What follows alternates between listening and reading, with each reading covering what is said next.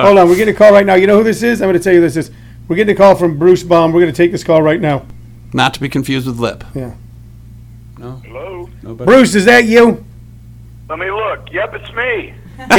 Can you hear me okay? I can hear you. I'm using my home phone. You know, does this sound okay? Because I can call on my cell. Does it have a rotary? No, but just, you know, there's less chance of it cutting out. And We're fine, buddy. We're fine. So let me introduce you to our listeners to the show. Here's who we have on the phone. We have a guy who I knew him before I ever met him. I knew who he was, and I liked him before I ever met him.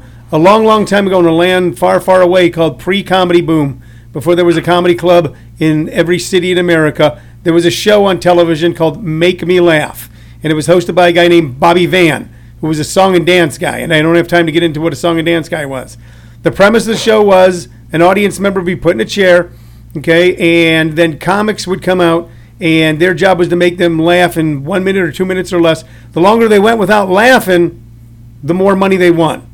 And it was a great show because it was an interesting premise, and the comics were funny, and hardly anyone ever really won any money because the comics could make them laugh, especially this guy, who went at the time by the name Bruce the Baby Man Baum, and he was a dead ringer for David Crosby from Crosby, Stills, Nash and Young. Our Crosby, Stills, and Nash. Our Buffalo Springfield. He was a dead ringer for that guy, and he would come out in a diaper, but his stand-up was funny, and I used to watch him on television. Many years later, I got the privilege to meet him, and he's on the line right now. Bruce, how are you? Pretty good. How about you, Tony? Well, I'm doing fantastic, and I can't tell you, when you and I talked, when I ran into you again at a charity event here in Phoenix, and I thought, wow, how long, then I realized how long I've known you, how many different levels our relationship's been, and how you were someone who, sometimes as an opening act, as a beginning comic, you meet headliners, and headliners are kind of rude or kind of mean. You were always open and gracious, you know, and I've known you for years, and I talked about having a show, so I'm thrilled that you're on, man. I'm blushing. I should also mention that I do go out sometimes. We all go out as Crosby, Stills, Nash, and Baum.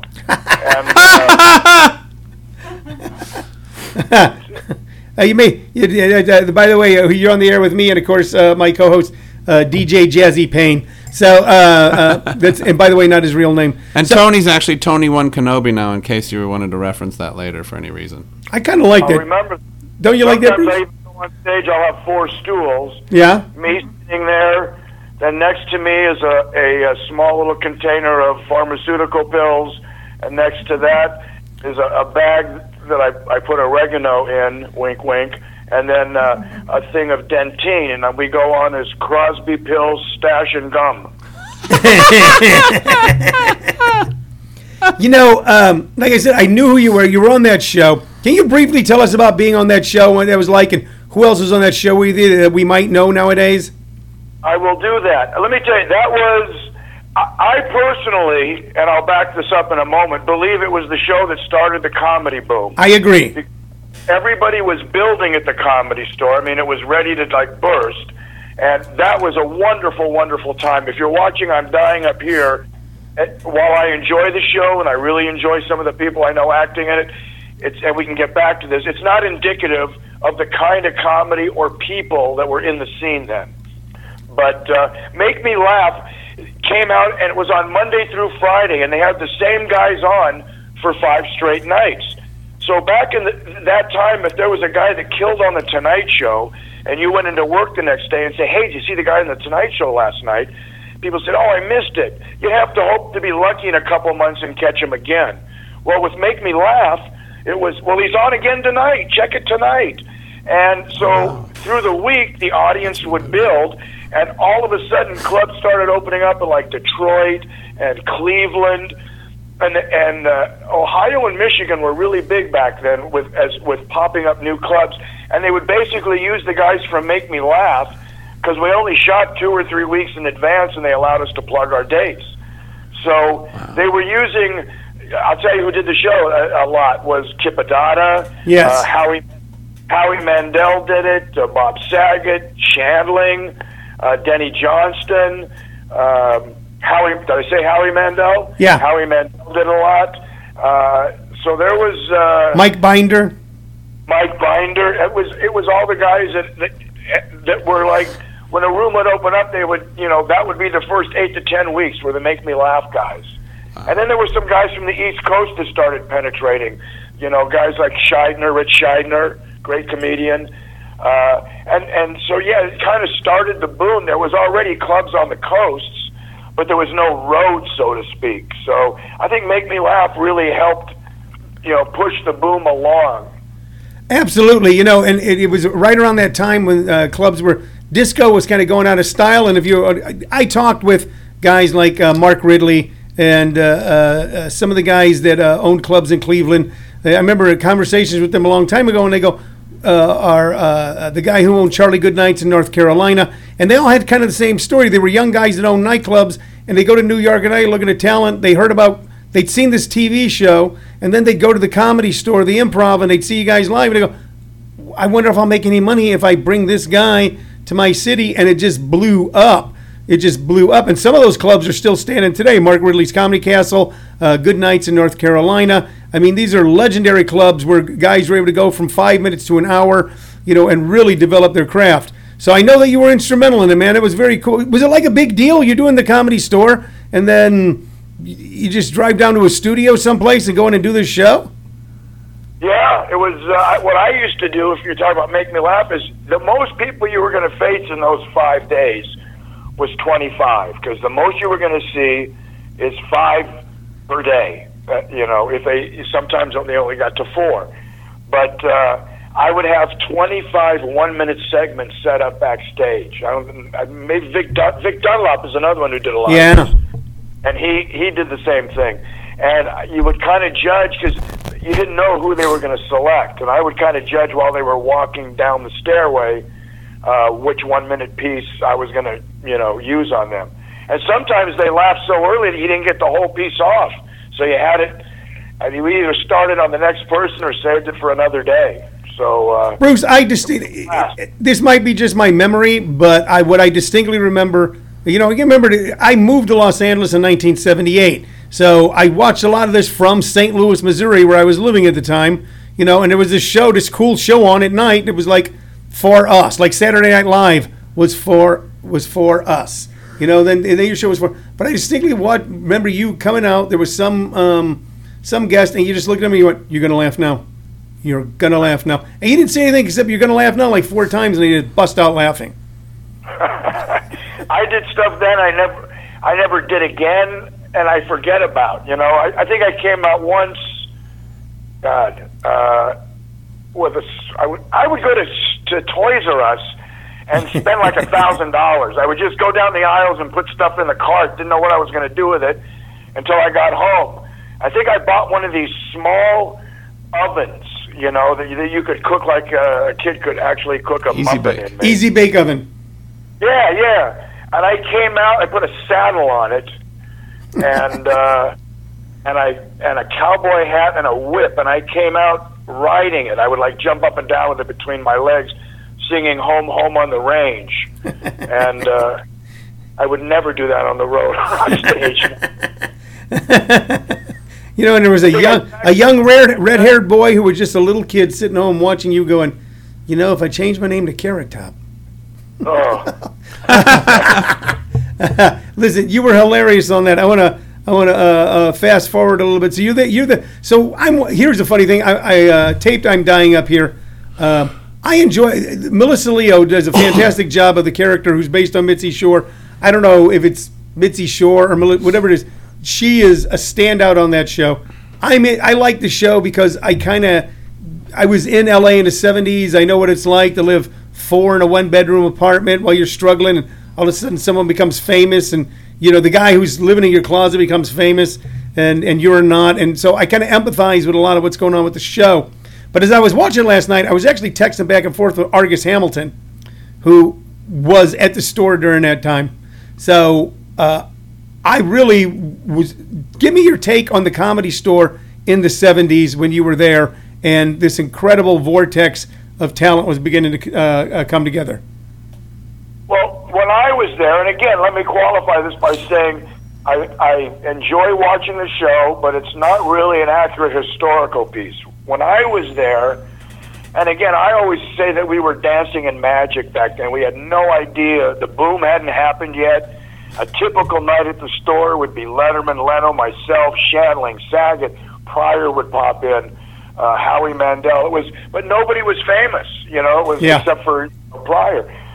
So it was there was a lot of camaraderie, unlike the show. You know, guys were helping each other out. Guys would sit around in a room, and if something funny was said, hey, are you going to use that? No, you go ahead and take it.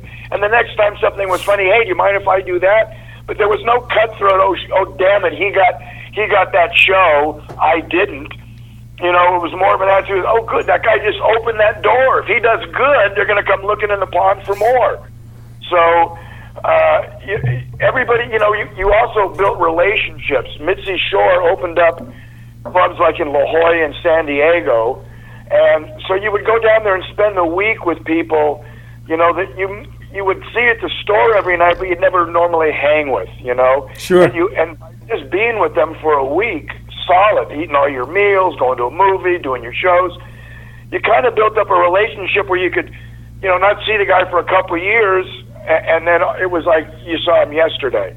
But, you know, before there was a road, all those guys I just mentioned and other, I know I'm leaving names out, Mule Deer, but, you know...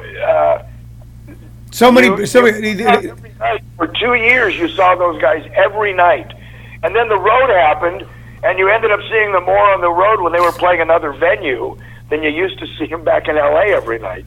Speaking of the road, that's where you and I, although I had seen you on television, I'd seen you live, where you and I got to know one another was literally on the road. We used to work together at the Maxim Hotel in Las Vegas, and also at the time I owned a club in Oklahoma City. By the way, I'd like to do a disclaimer here. If you're ever going to buy a comedy club, don't buy it in the place where people make fun of the place because they don't have a sense of humor. But I owned a comedy club in Oklahoma City and used to come out and play my club. And that's where you and I got to know each other personally. And you were so, you know, you were the headliner. You know, I was just starting to work. Vegas is like an opening act. And you were so gracious, so funny every night. So there I met you on the road. And also by that time, now I don't know if I'm correct in this, but by that time, weren't you already a character on The Simpsons? I did that like in the late 90s. I did an episode as myself, which was what validated me with my kids. Everything else I had done up to then, you know, didn't matter. That I was on The Simpsons validated me with my kids. I got to that. That was a shock to me because they called and, you know, my agent said, you know, you've been offered The Simpsons. And I said, well, I need to go to audition. And I said, it's not an audition. They want you. I said, well, it doesn't matter what they're paying. But, you know, I grew up watching Looney Tunes. And when you saw Frank Sinatra or Bing Crosby in the Bugs Bunny cartoon, you went, wow. Yeah. That's going to live forever. So, yeah, they had a comedy festival in Springfield. And it was Leno and Stephen Wright, Bobcat, and Janine Garofalo. My biggest thrill in that episode was there was a poster for the big comedy concert in Springfield. And me, the biggest compliment was I wasn't the bottom name.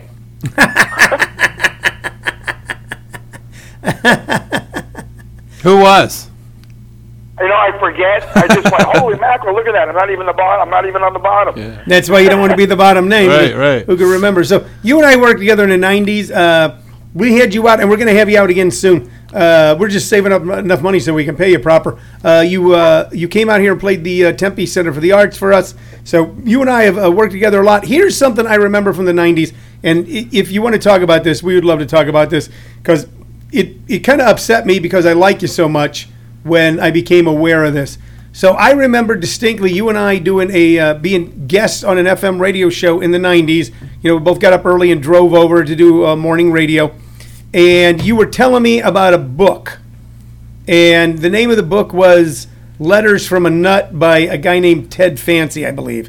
And you said, Ted, yeah. So he said, we're writing this book, but we're not telling anybody that it's us. And Jerry Seinfeld's to do the forward. And you were explaining the book to me. And I remember then getting a little upset going, God, that's a great idea. Why didn't I think of that? Why didn't I think of that? This is such a cool idea. And you showed me a couple of letters. They were hilarious.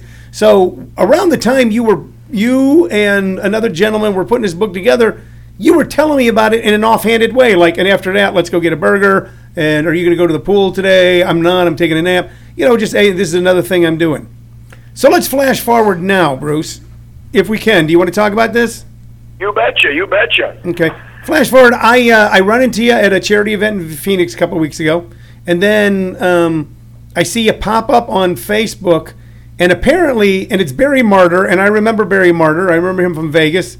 Barry Martyr is on television with Jerry Seinfeld, where Jerry Seinfeld is emphatically saying that Barry Martyr is the sole author of the Letters from a Nut series.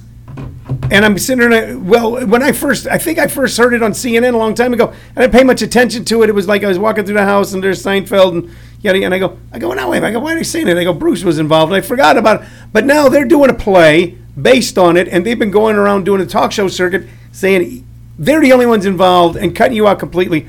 I don't understand this. I am totally perplexed. Why don't you fill us in on this whole deal? Well, and for people that want to see the video, the easiest way is if you go to brucebaum.com, and that's BAUM, or that links right when you get there. That links right to the YouTube video. Just let me say real quick. We have posted the video on some of our stuff, and we're going to post it again today. But now go ahead. Oh, okay. Well, that's the easiest way for your listeners to get it then. Yeah. So we wrote the book, and there'll be. By the way, that video only scratches the surface of what I would consider a 15-year Kafka-esque journey. But I've tried as much as I can to get this resolved before it went public. But the book was written. Virtually all the live sessions for book one were at my house. Or they started here, and then we would go over them all. We wrote all three books together. And you and Barry Martyr.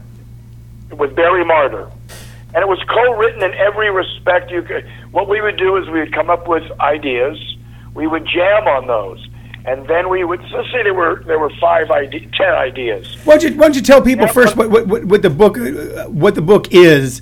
I mean, I know what it is. Okay. Okay, we wrote ridiculous letters to corporations and people with ridiculous requests and see if they would answer. And originally, my wife said, nobody's going to answer this. And to give you an example, we would write to like the Los Angeles Lakers saying, I have a condition where my rear end has to be exposed at all times, but I'd love to come to a game. Promise that I won't get up and cheer loud unless, Shaq really dunks one. And they wrote back, and I said I would write Ted Nancy. We wrote it as Ted Nancy because at the time I was doing a lot of TV and people would recognize the name, and maybe even Barry's. So, but I said I would cover my rear end with cellophane, so it wasn't. And they would write back, who to see, that they would explain it to the section. Wow. Yeah, it really is. Now, I also have to say when Barry and I had been working on projects together. We wrote on Sunday Comics and Comic Strip Live. Well, I was on America's Funniest People for 2 years, and every once in a while I would bring in a piece that we both wrote, and they'd pay him, because I'd say we're writing other stuff. But where was I going with this? You were explaining the book, and then you guys. So now people understand what. So Barry says to me, "Why don't we write this book of these funny letters and see if anybody answers us?"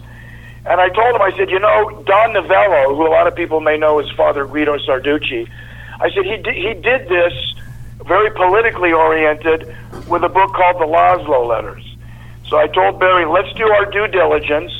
If that's the only book like this out there, I really don't want to do it because I don't want to ever be considered derivative. But if it's a genre, even a small genre, let's go for it and just make sure ours is the funniest. At least that's our goal.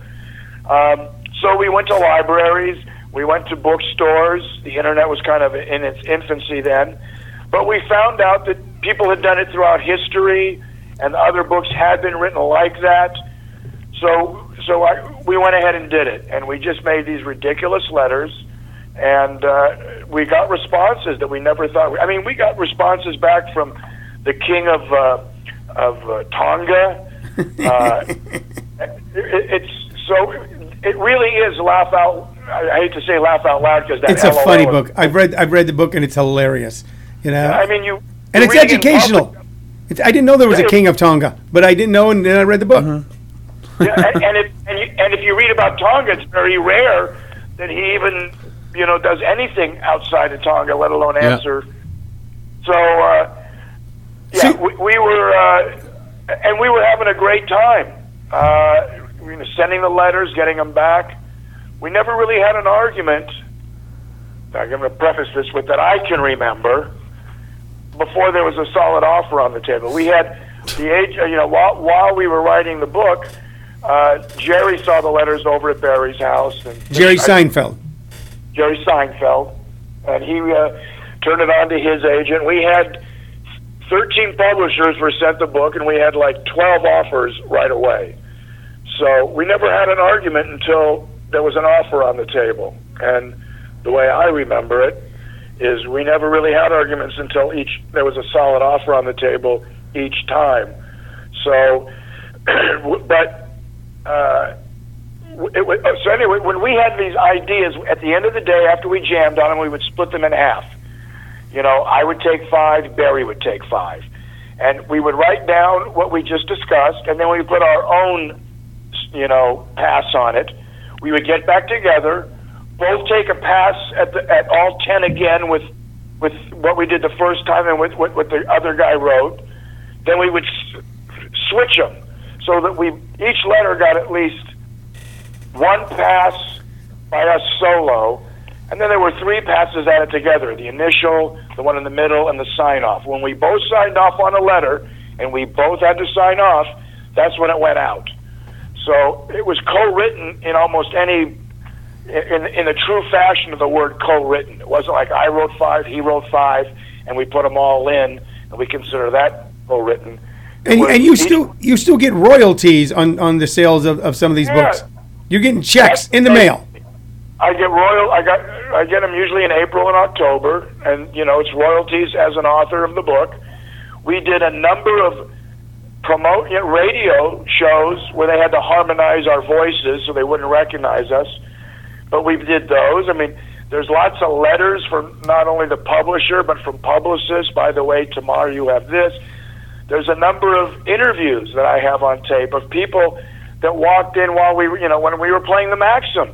People would come in and they would, oh yeah, Barry and Bruce had all the letters, strewn across the thing. They were putting them in chapters. So it amazes me their blatant disregard for contracts and law. Yeah. But overall, forget about contracts and law, because you can put people can put thing on a thing that says this never existed, and you sign a thing that says yeah, never existed. But the reality is it did. So with everything else, when they go on television and they say nobody else, Barry wrote all of this. Barry's quiet because he knows that if he says... Well, hold on. I want to set the table for that a little bit. So there is now a live version of Letters from that, I think, played at the Geffen Playhouse. Is that correct? Right. Was it the Geffen? Right. Okay, so the Geffen Play with Barry Marder, and there has been a slew of public appearances by Jerry Seinfeld and Barry Marder on television, on talk shows, where Jerry starts out going, now it can be revealed who the author was, and the sole single author is Barry Marder. And you're right, Barry sits there and is very quiet, and I am perplexed and stunned that this is going on when it's so obvious. And look, you can look at it, maybe they're taking a cue from Washington, D.C. right now, where it's so apparent that there was Russian collusion. It's fake news. That they're going out and saying this knowing full well that you were there. I don't understand why they're doing this, why they're trying to say that he is the sole author. You're still getting royalties. You were part of the book. Anybody who knew you back when you guys were working on a book, David Goodman, myself, we all know you were talking about being involved with it. Why are they doing this? What is your thought? Well, that's a good question, is why. It's why is Jerry Seinfeld snacking on Bruce? I can take a guess. I think everybody can guess why Barry is, but Jerry's just showing a total disregard, like I said, for reality, for contracts, and you know, when you label another, for a long time, when I went into meetings and said I'm the co-author, and for 4 years before they went on TV and negated what I was saying that I was the co-author. Anybody that went online to double check me to see whether I was telling the truth, since it was written under a synonym, the first thing that came up was, you know, Jerry Seinfeld says Barry Martyr, not Bruce Baum, wrote the book. Then he goes on TV and says anybody that says otherwise, it's not true. I don't understand why Jerry would do that, especially knowing how important a hit is and what having one hit can snowball into another.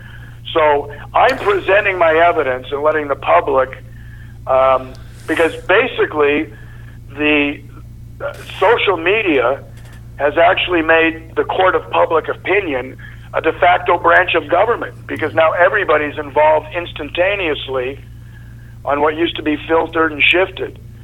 So, yeah, well, you want to talk about fake news. We're going to want to follow this. Like I said, I'm perplexed and stunned that someone would come out knowing full well, I'd like to, you know what, I think we're going to try to track down Barry Martyr, and we're going to ask him. Get him on the pod. Yeah, let's get him on the pod. And Jerry too. Why not? Right? Jerry too. Sure. Get Jerry. Get Jerry or spokesman. Yeah. Hey Jerry, why are you doing this? I don't know if I said this already, but I'm doing a documentary. Hopefully it'll be done by the end of next week, at least the rough cut. And it's going to be the pilot for a show called Clear My Name, where other people have an opportunity, whether they're a celebrity or whether they're a person in a small town whose universe is just as big to them as anybody else's, but people that may have been accused of embezzlement or harassment or anything else that they don't have the wherewithal to defend themselves. Look, our justice system is not set up for justice, because I can present my entire case in half a day and say, dispute this. But someone with a lot of money or a corporation with a lot of money can extend it 5 years, and you have to tap out monetarily. It's just, you just go, I can't risk my house and my family when the justice system is sure. rigged for the very, and now I'm saying this firsthand. I never wanted to believe this, but I may run for office and maybe make that part of my platform, is that because I'm seeing it firsthand and you can go to Monsanto, I'm sure everybody's read other things, where people just don't have the money or the press. Hey, look, I can't get TMZ to carry this. So yeah. you go, Jesus, somebody's got an awful lot of power here, and you wonder why are you doing, the closest thing I can compare this to is probably Lance Armstrong, because it's not like harass, it's just going after the person that's telling the truth harder and harder. Yeah. I think if Lance Armstrong come out and said, you know what, I did take steroids, sorry about that, I'm going to be writing for my charity this week, people would have been very forgiving. But I think the fact that he went after the person standing up and saying, wait a minute, and instead of saying, yeah, you're right, sorry, everybody was doing it, that's what I had to do to win, he tried to bury the messenger of truth. So he did, and it took a lot of ball to do that. Bruce, we got to go. We're coming up on a hard break. We're going to have you on again soon. Like I said, you've graciously come out and done our shows at the Tempe Center for the Arts. We want to have you back real soon, because you're still one of the funniest guys in America, and I mean that. I can't convey what a kick and thrill it's been to have you on this show today. Because it is a guy who I knew who he was before I ever set foot in California. Saw him on the stage at the Comedy Store and go, oh, that's the guy from TV. Fortunate enough years later to be able to work with him in Vegas, and then fortunate enough to be able to hire him at my comedy club. And here, this is a heck of a story. This story is not going away. We're not going to let it go away. We want you to keep us up with updates. Anytime you want to use this as a platform, let us know and we'll have you on the show. Ladies and gentlemen, you're going to want to check him out. Google Bruce Baum. You'll find a storied career. He's literally one of those guys that when you see him go, oh, I know that guy. I know the guy. Or go to brucebaum.com, BAUM.com, and you'll be able to read all about Bruce, see some great videos, and see videos about this perplexing story with Barry Martyr and Jerry Seinfeld, because we are sitting with the co-author of Letters from a Nut, Bruce Baum. Bruce, thanks for calling in, brother. Hey, big thanks. I encourage you to, get Jerry and Barry on it, and big thanks to you, Tony, and your crew. All right, buddy. We'll talk to you soon. Thank you. Be well. Bye-bye. You too. So what about that, huh? Yeah, super interesting. And then, did you hear the indirect shot he took at Jerry? Did you hear it? Well, he's not taking a... Well, I mean, I guess it was direct, but he didn't, you did. He said something like, well, Jerry himself knows the importance of having that one big hit that brings you over. You know what I mean? This is true. Jerry Seinfeld's a very funny guy. But I used to work a lot of clubs where I was the headliner, and the week before it had been Jerry Seinfeld, or the week after Jerry Seinfeld. So Jerry was there. He'd had a sitcom that didn't work, or was on Benson, where he was a sitcom in the late 70s, was spin off another sitcom. So he was a working comic. I would tell you a story, and we got to go. I'm working a club in Cleveland. The guy who ran it was a little bent nose and never talked to any comics. Everybody was scared to death of the guy. And after my show one night, the manager goes, he went to see you in his office. I'm like, what the? Okay. And I go in, and the guy goes, I got a question for you. It's Cleveland, And I go, yeah. And he goes, and keep in mind, he goes, I'm not, don't get your feelings hurt. He goes, I had Jerry Seinfeld in here last week for $5,000. He goes, now I got you for $1,200. This is like in 1988. He goes, I heard the same amount of laughs. So am I being fucking ripped off? I go, well, Jerry's been on Tonight Show. Hey, I'm going to need $2,500. He goes, I don't know. He goes, I don't get it, because same amount of people, same amount of laughs. I don't think. And then not too long after that, around that time, the Seinfeld Chronicles and the Seinfeld Show. So, who the hell's calling me from a 310 number? Mm-hmm. Should I take the call? I can't take the call. We got to go. Yeah, we're already over. We're already over. We're going to take a break, and then right after that, ladies and gentlemen, you don't want to go away. You don't want to take us out of your browser, because we got the McDanner podcast coming up on ComedySchoolsRadio.com. For DJ Payne, Shirley Lowe Visick, my name is Tony Visick. Thank you very much. We'll talk to you next week. Bye-bye. Bye.